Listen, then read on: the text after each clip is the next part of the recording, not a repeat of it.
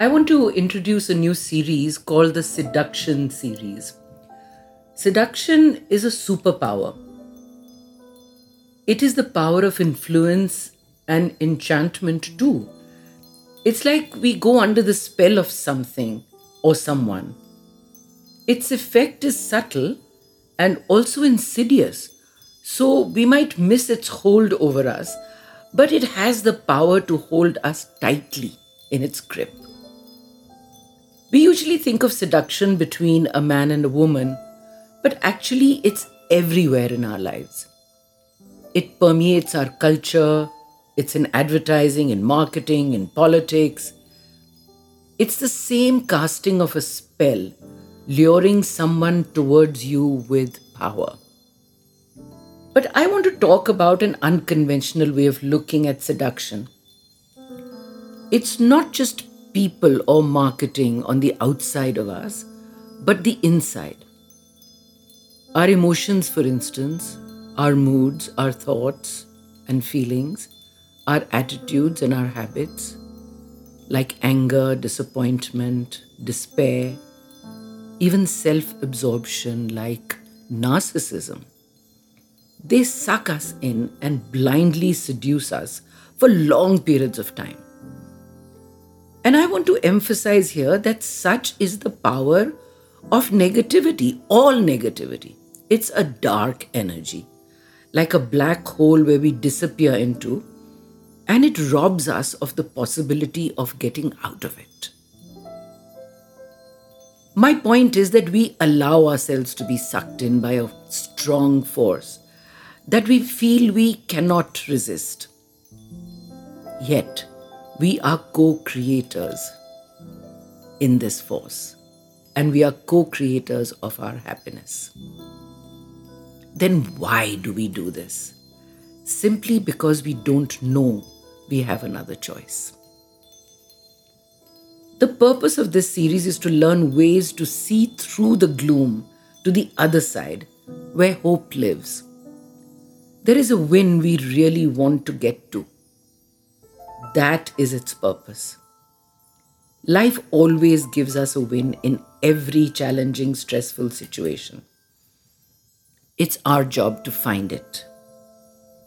So, through this series, let's explore the real reason underneath our attraction to these unpleasant emotions, why we allow ourselves to stay in the dark, and let's explore the journey to the other side of the rainbow, shall we?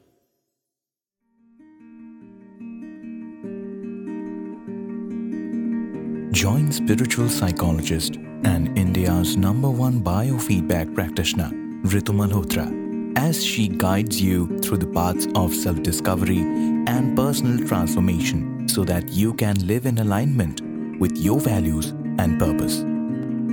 You are listening to the Cellular Alchemist podcast, and here's your host, Ritu Malhotra.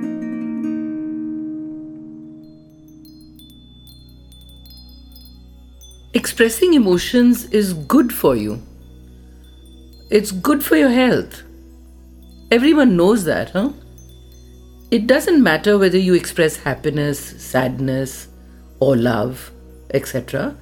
It's all emotion and it all helps your body and brain in feeling better.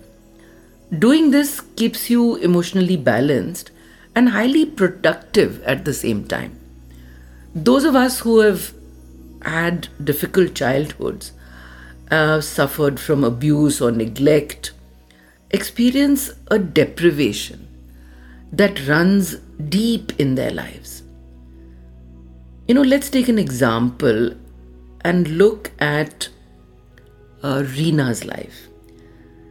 My young 25-year-old client, Reena, had an unpleasant life. That was by her own admission, she said unpleasant. And she viewed her whole life as a sad puzzle that she had to continuously keep solving just in order to survive. The first thing she spoke to me was a feeling of emptiness. She had difficulty having healthy relationships and even hobbies. And she didn't find her job satisfying or fulfilling either. And we can imagine how empty that must feel, huh? She often spoke of a sense of missing something or yearning for something that she couldn't quite put a finger on.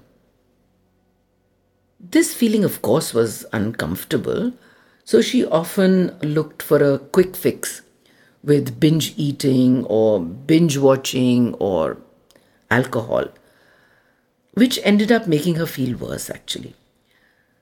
When I suggested she make an effort to make new friends, she said, "You can't pour fun from an empty cup, can you?" Which meant she had no energy or humor or fun available for other people. So you get the drift?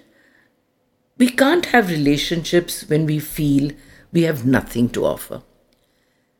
And we are unable to put our minds to any pleasurable activities or hobbies, anything, because we are always focused on what we don't have. What would Reena be feeling? Probably completely undeserving of anyone's friendship, leave alone love. The truth was that Reena couldn't allow herself to be vulnerable in any relationship. She couldn't ask for help even when she desperately needed it. And these are the subtle signs of emotional deprivation. In order to help her, I needed to see where it all started, which is what I normally do.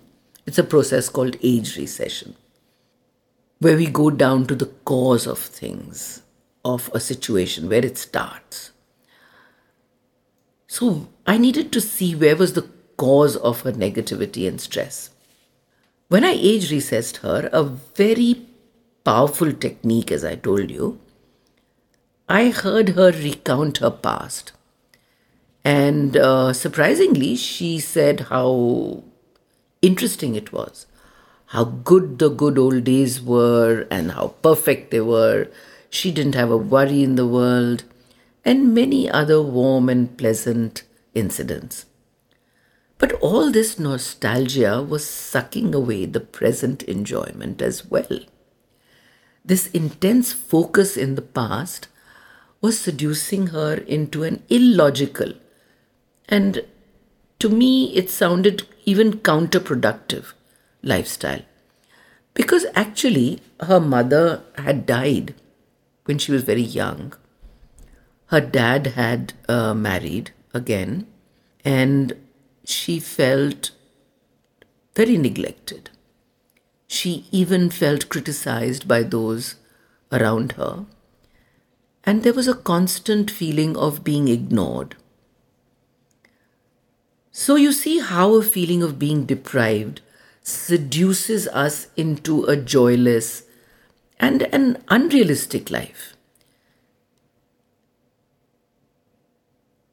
And the sad part is that we can wallow in it for a long, long while because we might think that this is our lot. The point of Reena's story is that she was able to release her past by finding ways to have meaningful relationships. And she could fill the void by entertaining herself with new hobbies and learning. She even found a well of generosity within her, which she could tap into and give of her time and energy to different causes and the people who believed in her. So you see, when the stress of what we are as we believe it, that belief system is so strong that it doesn't allow us to move out of that state. But Reena was able to do that because she was committed to getting happier and fulfilled. She started letting go of the stress that created that void. She took responsibility for creating another scenario, another life.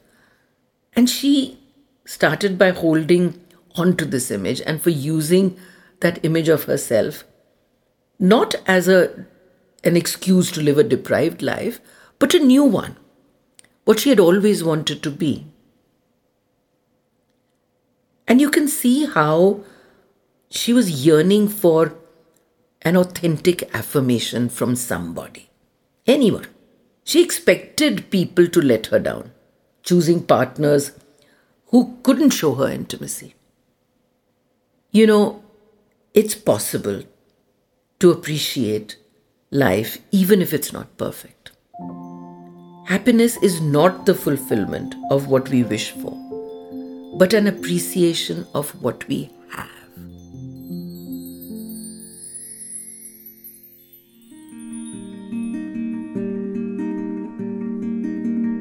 That was this week's episode for the Cellular Alchemist podcast with spiritual psychologist Ritu Malhotra. Don't forget to follow the podcast on your listening app so that when the new episode drops, you do not miss out on the chance to change your life by changing your beliefs.